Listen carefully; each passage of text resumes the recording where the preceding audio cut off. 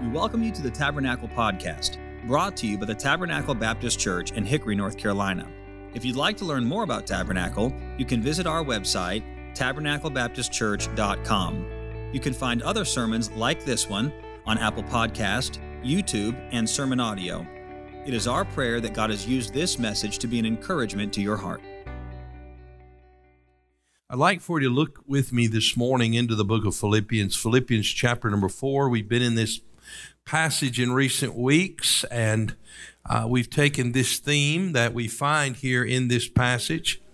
Well, the Word of God tells us that we are to stand fast. Stand fast. And our theme is standing firm, standing fast. That's what the word fast means here. We find it in verse number 1. So stand fast in the Lord. We are to stand firm in this world in which we live. It's a pressure-packed world. It's a difficult time. And so may God help us as His children to stand fast. Now let's note this passage together. We'll read verses 1 through 9. I may pause as we hit some of these verses and make a comment or two, and then we'll go forward. First of all, we note in verse number 1, the Bible said, "Therefore, my brethren, dearly beloved and longed for, my joy and crown, so stand fast in the Lord, my dearly beloved."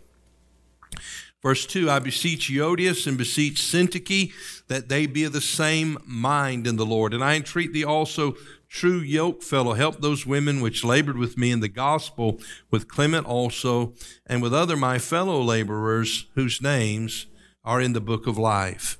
And so we find here that we are to stand fast. We're to stand fast together in partnership. We're standing not alone, but in partnership. We stand with the Lord. He is with us. "I will never leave you nor forsake you." And we stand together with one another. Then in verse number 4, we note that we're to stand fast in praise. "Rejoice in the Lord always, and again I say rejoice."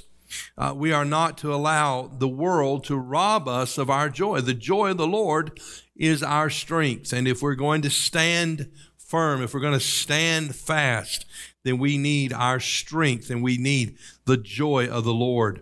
The joy of the Lord is not based on our circumstances. It is based on the truth of who God is and what He has revealed to us. Then in verse number 5, last week we looked at this verse, "Let your moderation be known unto all men. The Lord is at hand." The word moderation speaks of our behavior, that it be fitting, that it be proper. And though we live in a world where there is a lot of improper behavior and a lot of things seemingly are coming apart, and men have and women have lost all civility, we are not to conduct ourselves that way as Christians, and we're not to be caught up in the spirit of this age. So we're to stand fast in propriety as concerning our behavior. Now we come to verse 6. "Be careful for nothing, but in everything by prayer and supplication with thanksgiving, let your requests be made known unto God." Here we find that we're to stand fast in prayer. In fact, that's the title of the message this morning, "Stand Fast in Prayer." Notice, if you would please, as we read verses 7 through 9, "And the peace of God, which passeth all understanding, shall keep your hearts and minds through Christ Jesus. Finally, brethren, whatsoever things are true, whatsoever things are honest, whatsoever things are just, whatsoever things are pure, whatsoever things are lovely, whatsoever things are of good report, if there be any virtue, if there be any praise, think on these things. Those things which ye have both learned and received and heard of and seen in me, do. And the God of peace shall be with you." We note that this passage gives us the key to standing fast in this pressure-packed world in which we live. And as we've already mentioned in verse number 6, we learned that if we're to stand fast, we must do so together in prayer. And so we are living in this anxious world. Many people today are fearful, nervous, stressed. People are concerned about China and Afghanistan and Russia. They're concerned about COVID and lockdowns and vaccine mandates. They're worried about inflation, jobs, bills, debt, and their savings. They're concerned about their relationships with family, their marriages, their children, their parents, their neighbors, their friends. We live in a stress-filled world. Speaking of our fretful culture, Adrian Rogers said this. He said, the uneducated fret because they don't know enough. The educated fret because they know too much. The poor fret because they don't have any money. The rich fret because they're afraid they're going to lose what they have. The old fret because they're facing death. And the young fret because they're facing an unsure future. John MacArthur notes, we're living in an anxiety-ridden culture. And the amazing thing about it is this is the most indulged, the most lavish society ever. This is the most comfortable society ever. This is the society that has the most, but it seems to be the most angst-ridden, anxious, stressed out, panicked culture ever. We have a massive medical world that exists to do nothing but help people with stress. Speaking of this anxiety and stress, MacArthur goes on to say, it is so common that we don't even talk about eliminating it. The term we use is to manage it. You can take a course, go to a seminar, or listen to a lecture on stress management. But Jesus says, I'm not going to teach you how to manage your stress. I'm going to eliminate it. But though we have this opportunity as believers to live free from worry, many of us do. And we find that it is a choice. Just as if it is a choice to rejoice, it's a choice whether or not we carry the burdens of our stressful world. In a recent article, in fact, I say recent, but it was published 3 years ago, dated May 8, 2018, in Time magazine, the headline is this: a lot of Americans are more anxious than they were last year.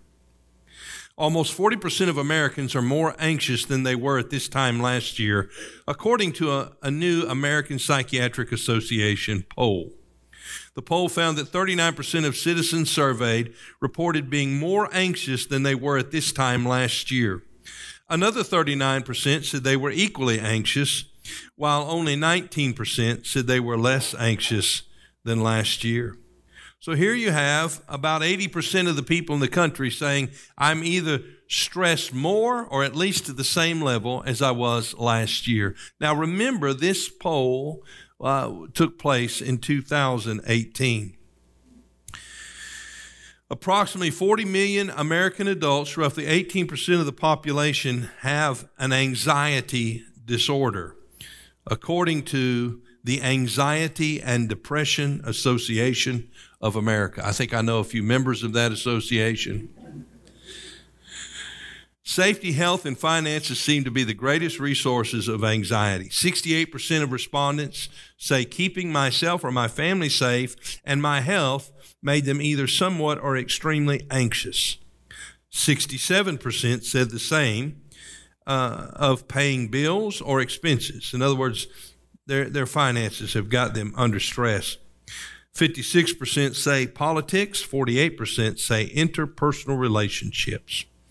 As of December 2017, 63% of Americans said the future of the nation was a significant source of stress, and 59% felt that the United States is at the lowest point they can remember in history.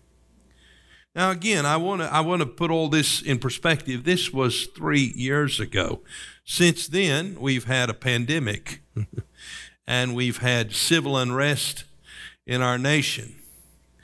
And so an article dated May 26, 2020, and published in the Washington Post has this headline: a third of Americans now show signs of clinical anxiety or depression. A recent CDC survey suggests a huge jump in cases of anxiety and depression since the beginning of the pandemic. The percentage of people reporting such symptoms was double to that found in a survey taken in 2014. So in 7 years and with the pandemic, what the reports of the CDC are saying is that this problem has more than doubled. He said those results reflect a deepening of existing trends, rising depression, stress, and suicide among young adults.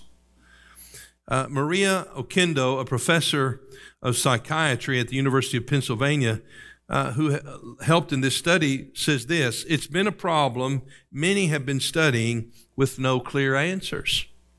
In other words, all of this anxiety and stress, depression that people are experiencing is an increasing problem. It is increasingly impacting young people disproportionately than the way it is impacting older people. Older people living in the same world with the same circumstances don't seem to be as stressed and as anxious as many of the younger people are. And so she says it's been a problem many have been studying with no clear answers. Well, I think we have some answers, don't you?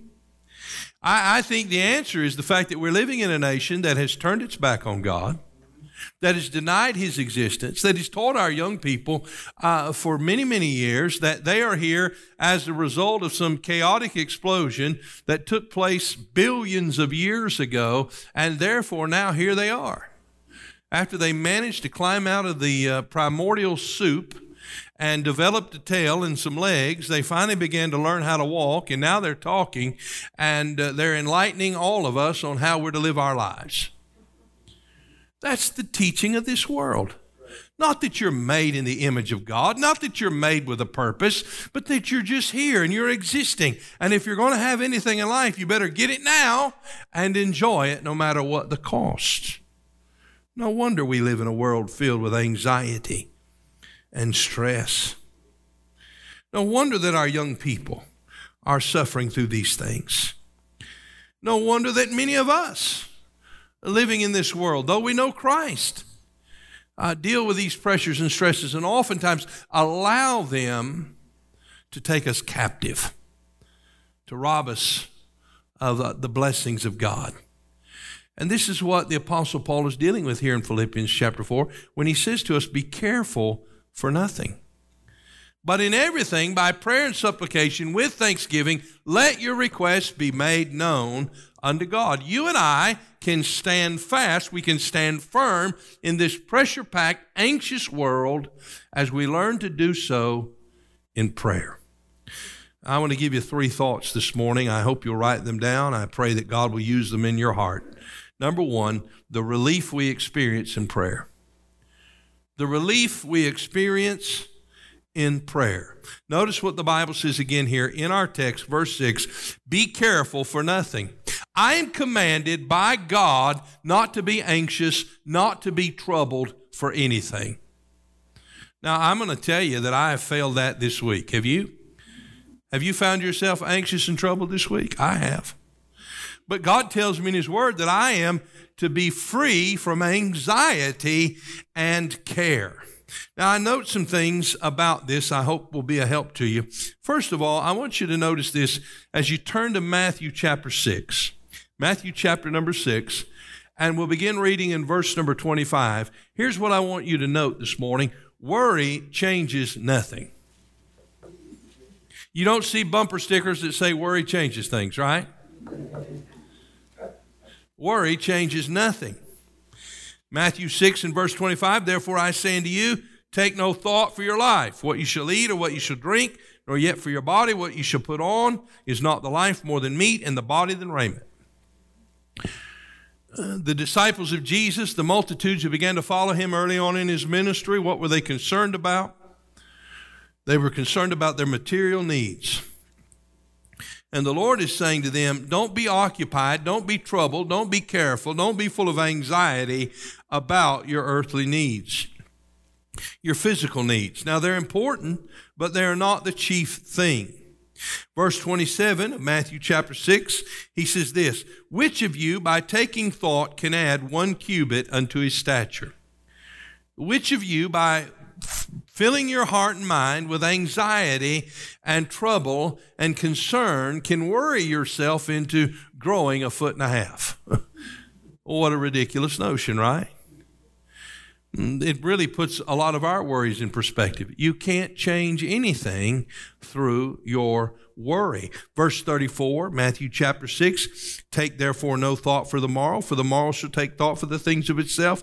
Sufficient unto the day is the evil thereof. Now, in previous messages, I've asked you to take that passage and underline this expression many times. Take no thought. I hope you've underlined it, because that will help us understand what God's expectation is for us in this stress-filled, pressure-packed world. Worry changes nothing. It's futile. Here's the second thing I want you to note about worry. Worry cheats me of the blessings of God. Worry cheats me of the blessings of God. Psalm 127 and verse 2, let me read it for you. It is vain for you to rise up early, to sit up late, to eat the bread of sorrows, for so he giveth his beloved sleep. Here's the picture in Psalm 127. It's of a worrisome person who's concerned about their health and welfare. They rise up early, they sit up late, they eat the bread of sorrows, concerned and burdened about what could potentially come, when all along they could be asleep. He giveth his beloved sleep. I don't know, I haven't studied insomnia lately, but I know many people are affected by it. They can't sleep. And what often keeps them from sleeping? It is their fears. It is their worries. Do you know that God has promised us rest, and there is rest in Christ? Worry cheats me of the blessings of God. Here's another one. Worry charges the faithfulness of God. Worry charges the faithfulness of God. In Luke chapter 12 and verse 29, the Lord said, and seek not ye what ye shall eat or what ye shall drink, neither be ye of doubtful mind. Now, he's giving a similar passage as what we read just a moment ago in Matthew 6, along the same lines, but he adds some commentary to it. He says, don't be concerned about what you're going to eat and what you're going to drink and how you're going to pay the bills and how you're going to make it next month. Don't live in that burden and be of a doubtful mind. What is he saying? When you are occupied with those thoughts, here's what's happening. Doubt has overtaken you. And what is it that you doubt? You doubt the ability of God.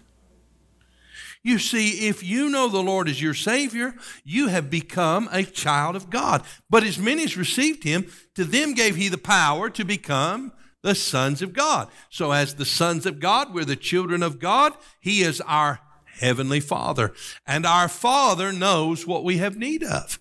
And he has promised to meet our every need. So when we're filled with fear and worry and anxiety about what God is not going to do for us, when we try to plan our life and how we're going to make provision for the things we need as if God doesn't exist, then what we're doing is we're charging God foolishly. We're casting doubt upon his ability and on his faithfulness to us.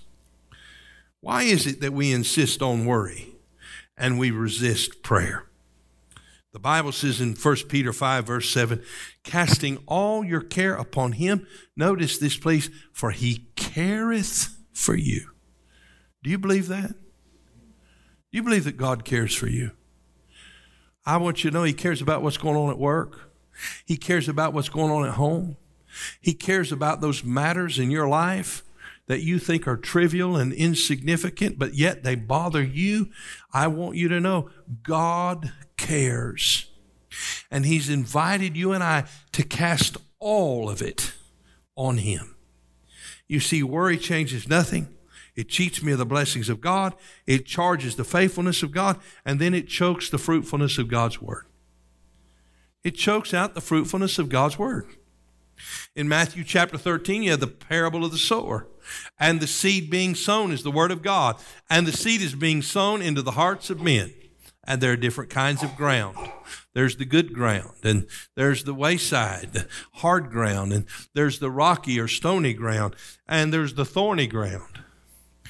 Well, here he speaks about the thorny ground, Matthew chapter 13 and verse 22. And what does he compare the thorns to? Well, let me read it for you. Matthew 13 and verse 22. He also that received seed among the thorns is he that heareth the word, and the care of this world and the deceitfulness of riches choke the word, and he becometh unfruitful. Here's what he's saying. He's saying those who receive the word of God, they receive it, they believe it, it begins to produce fruit in their lives. But as such, as it begins to produce fruit, here's what happens in the heart and mind of the person who has received it. They begin to wonder, how in the world are they going to make it? And if they obey God, what's it going to cost them? What's going to happen as a result of their obedience? And they do not trust God enough to take care of the problem. They try to plan for the problem with their own strength, their own ingenuity, their own initiatives, and they begin to reason in their mind why they should not obey the word of God. They begin to reason in their mind that although God says something very clear, very distinct to them in the word of God, they just can't trust God with the results of that decision. And therefore, they have to change or manipulate the situation in order to get their desired outcome. I want you to know the Bible says when you do that, when you allow the cares of this world or the deceitfulness of riches to choke the word, it makes the word unfruitful in your lives. And so we find that we don't have to carry these burdens. We find that we don't have to worry. We find that worry is dangerous, and we find that there is relief for us in the midst of all of our pressures as we run to the place of prayer. I want to ask you this week, how often have you and I ran to the place of prayer? I want to tell you, for me, not nearly enough.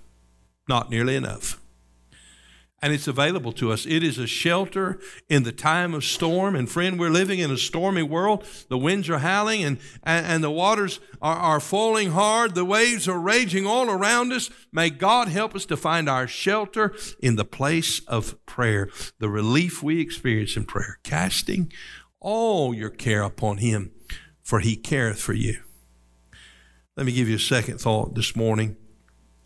And that is the requests we entreat for in prayer.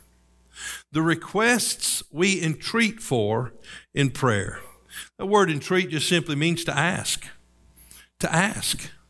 The requests we bring to God, what we ask God to do in particular for us. You know, that's what prayer is. Prayer is communicating to God, and prayer is asking God to intervene in our lives and to meet our needs. Now, let's look at the verse.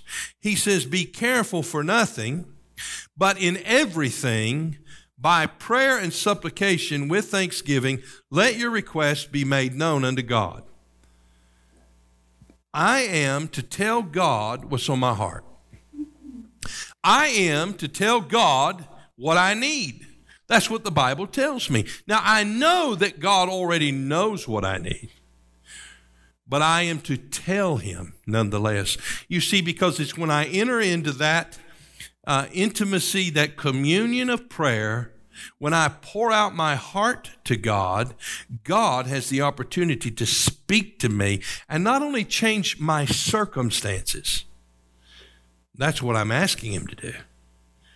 But God can do a greater work by changing me, to help me put my circumstances in perspective, to see things from a heavenly viewpoint, not just from my selfish standpoint.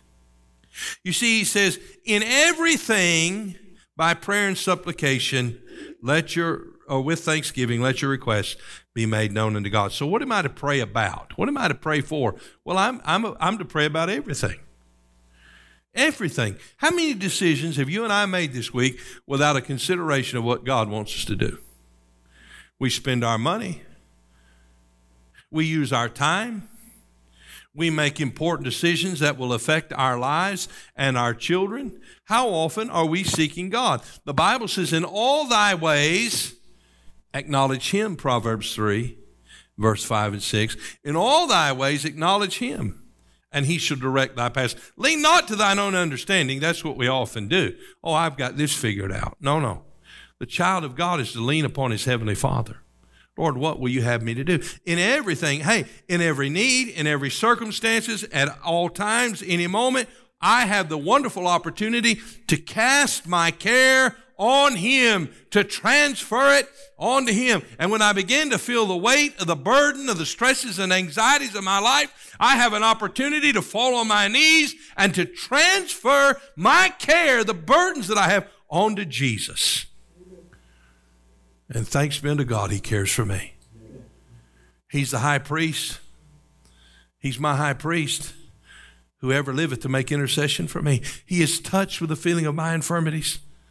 He cares about what I care about. He knows how weak and frail I am. He knows the struggles I have, the temptations I have. He knows the fears that I'm dealing with. He knows all the details of my life, and He cares and He intercedes for me. In everything by prayer and supplication. The word supplication it speaks of my wants and my needs. As a parent, what do I need? I need wisdom. I need patience. As a spouse, what do I need? I need grace. I need love. I need wisdom. As an employer, I need wisdom. As an employee, I need strength and I need patience and I need a lot of things, you see. Living in this world, I need provisions. I need protection. As I deal with my own sinful flesh and the temptations that overtake me, what do I need? I need that way of escape. I need to be strengthened with the Word of God in the midst of my weakness and my frailty. In my sin, I need His mercy. My weakness, I need His grace. And the only way that I will draw on those blessed benefits is to tell the Lord what I need and allow Him to minister to me. And how am I to do so? With thanksgiving. I'm to tell God what I need and at the same time express to Him gratitude for what He's already given me. Now, I want to tell you, when I put my need in light of what He's already done, it's going to help me bring things into perspective, is it not? With thanksgiving. You say, well, it's hard to be thankful when you're going through a difficult time. Well, that may be true, but you're commanded to do so nonetheless. And here's what you're going to find, that when you express that gratitude to God in the midst of your need, it really brings your need into perspective, and it also strengthens your faith in God. Because you begin to rehearse the blessings of God upon your life, then you recognize that, hey, the God who's been faithful to you all your life long is not going to fail you now. So give Him thanks. Praying should always be accompanied by praise. All of our prayers are to be seasoned with thanksgiving. The Bible commands us to pray without ceasing and to pray with thanksgiving. Ephesians 5, verse 18, and be not drunk with wine wherein is excess, but be filled with the Spirit. Speaking to yourselves in psalms and hymns and spiritual songs, singing and making melody in your heart to the Lord. Verse 20, giving thanks always for all things unto God. Thanks for all things? Thanks at all times? Yes, that's what God says, giving thanks. Well, there's a lot of good things to be thankful for. It's easy to give thanks then, isn't it? But what about in your need? What about in your need? When you get that bank statement, when you get that unexpected bill, when you get that news from the doctor, giving thanks always for all things unto God and the Father, in the name of our Lord Jesus Christ. You see, as I express my concerns, my needs, my fears, my desires, I am to be reminded of all that the Lord has done for me, and I'm to express my gratitude to Him for just a few of the following things. How about His love? For God so loved the world. God so loved you. You know, there's no word in the English language that can express the depths of God's love. So the translators just said it this way: God so loved you. He so loved you that He gave. He made a sacrifice for you, didn't He? He gave His only begotten Son. Think about that. The Son of God, the one who spoke this world into existence, became a man without ceasing to be God. He lived a perfect, sinless life, and then at the end of that life, at the appointed time, he gave up his life. He laid down his life. He suffered an awful, painful, dreadful, shameful death, and the separation that he experienced in that moment on the cross when he and his Father, who had been joined together in perfect harmony for all eternity, in that moment were separated because he who knew no sin was made to be sin for us. What a sacrifice. Oh, we can thank him for that, can't we? We can thank him for the salvation that he provided. We can thank him for the prayers and the supplications that he makes for us as he is seated at the right hand of the Father, where he ever liveth to make intercession for us. We can thank him for the access that we have to come boldly into his presence, into the throne of grace, that we might obtain mercy, that we might find grace to help in the time of need, that at any moment I can go to him in prayer and he will always hear my petition. I can thank him for that access. I can thank him for the supply that he has to meet my every need. I can thank him that all the promises of God in Christ Jesus in him are yea and amen. I can thank him for the revelation that he's given to me through his word. I can thank him for the comfort that he extends to me. I can thank him for his mercy. I can thank him for his grace. I can thank him for his truth. I can thank him for all the wonderful gifts he has given me. I'm here as a rich man before you this morning with a wonderful wife and children and faithful parents, one in heaven. I have no siblings, but my kids do. I got a lot of siblings, though, in all of you, right? My mother has 2 siblings she never met. They both died at childbirth, but they're there with my grandparents in heaven, and one day we'll meet all of them. What a wonderful gift God's given us. Something to look forward to, isn't it? Friends. The richness of friendship, true friends. Fellow believers. How about a church? All the blessings of the church. God has given us faithful pastors and teachers, evangelists, missionaries, so much more. You see, every good and perfect gift is from above and cometh down from the Father of lights, with whom is no variableness, neither shadow of turning. Oh, God is a giver of gifts, and we can thank him. And when we need more gifts, we can go to the giver of gifts, and he will meet our needs.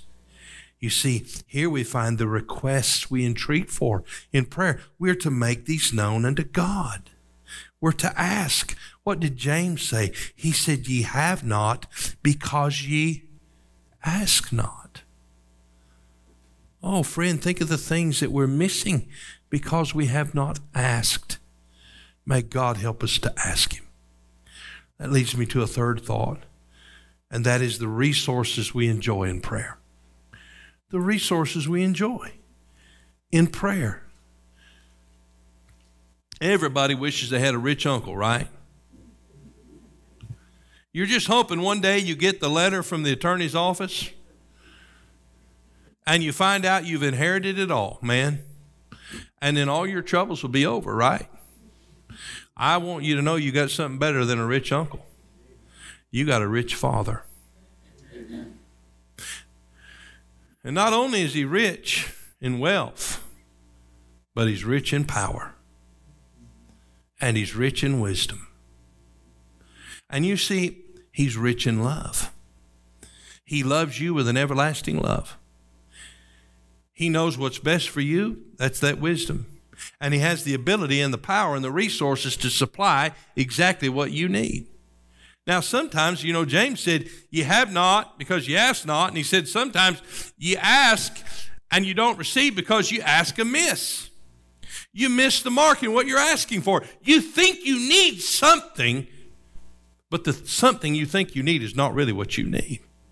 So through the processes of prayer and the difficulties of life and the faithful instruction of the Word, you're going to learn how to ask on target. And when you ask on target, if you ask, Jesus said, anything in my name, that's with my authority and with my approval, I'll grant it to you. You see, here's what we find. We have all the strength and power and resources that we need because when we pray, we let our requests be made known unto God. Don't miss that. You can talk to God anytime you want to. I'm so convicted because I know how much time I talk to God and how much time I talk to people.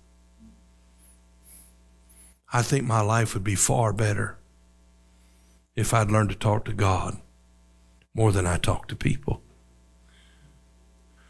People may sympathize, people may care, but nobody sympathizes and cares like Jesus.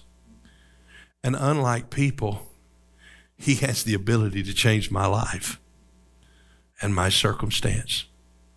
So why is it that we insist on worry and we resist prayer? Because prayer affects change. Prayer changes things. When you pray, do you know what you're doing? You're placing your needs in the hands of a mighty God. And prayer does what God can do. And let me ask you, what can God do? Anything. Jeremiah 33:3, call unto me, and I will answer thee, and show thee great and mighty things which thou knowest not. Do you know that prayer opens the door to great and mighty things? Prayer. Ephesians 3:20. Now unto him that is able. Hey, God is able. Now unto him that is able to do exceeding abundantly above all that we ask or think, according to the power that worketh in us. I want to tell you, our God is a powerful God. Do you know he spoke this universe into existence? Just his word. Let there be. And there was. And it was good. And it was perfect. God spoke this universe into existence through the power of his word. And do you know that when we pray, we come before that mighty, powerful, omnipotent, omniscient being who loves us, and we ask him to intervene in our needs. James 5, verse 16. The effectual, fervent prayer of a righteous man availeth much. That means it gets a whole lot done. If you want change in your life, if you want God to change people, if you want God to change circumstances, and most importantly, if you want God to change you, then you and I need to learn how to pray. Prayer affects change. Prayer encourages confidence. Let me read Luke chapter 11 and verse 9. And I say unto you, ask and it shall be given you. Seek and ye shall find. Knock and it shall be opened unto you. For everyone that asketh receiveth. What a wonderful promise. And he that seeketh findeth. And to him that knocketh it shall be opened. If a son shall ask bread of any of you that is a father, will he give him a stone? If you need bread and you went to your father, or if your son came to you, said, Dad, I'm hungry, I need some bread, would you give him a rock? Right now, Bennett's favorite food is peanut butter sandwich. Peanut butter sandwich. Pop peanut butter sandwich. So I made Bennett a peanut butter sandwich. On bread, not on a rock. On bread. Why did I do it? Because this is my grandson. I love him. So I'm going to give him a peanut butter sandwich. If he shall ask, verse 12, an egg, will he offer him a scorpion? I think I'll have a scrambled egg. Well, how about a couple scorpions? Jesus said, if ye then being evil know to give good gifts unto your children, how much more shall your heavenly Father give the Holy Spirit to them that ask. Hey, I want to tell you that the Lord said, I'll meet your needs. He said concerning those birds of the field, the birds of the air and the flowers of the field, he said, are you not much better than they? And the answer is yes, you are. Because unlike them, you're made in the image of God. Unlike them, not only has he created you, but he has redeemed you through his blood. And when I pray, it encourages my confidence because I know what a good and glorious Heavenly Father I have. Philippians 4:19, but my God, is he your God? The psalmist said, the Lord is my shepherd, I shall not want. You see, if you don't have a shepherd, you're in need. And your greatest need this morning is your sin, the forgiveness of your sin. You're separated from God. And the only way you can be redeemed to God, reconciled to God, the only way that you can enjoy the forgiveness of sin and experience an eternity in heaven with him is to be united with him by faith, to confess that you're a sinner, to confess that Jesus is the Son of God who died for you, who went to the cross and made that payment for your sin, and who on the third day rose again and offers eternal life to you. And if you haven't had that matter dealt with, if you haven't received that forgiveness, I implore you today to come to Jesus. He offers salvation to all. For whosoever believeth in him should not perish. He come to prevent you from perishing, but have everlasting life. You can receive that life today by asking Christ to forgive you of your sin and saving you. In just a moment, we'll have a hymn of invitation. We'll invite you, if you'd like to come and receive Christ as Savior, to come and meet with someone who will take the Bible and show you from the Word of God how you can be saved today. I hope you'll do that. As a believer, as a child of God, do you find yourself burdened, loaded down with the stresses and pressures of this life? I want you to know there's relief. It's found in Jesus. It's experienced in prayer when we cast our burdens to him.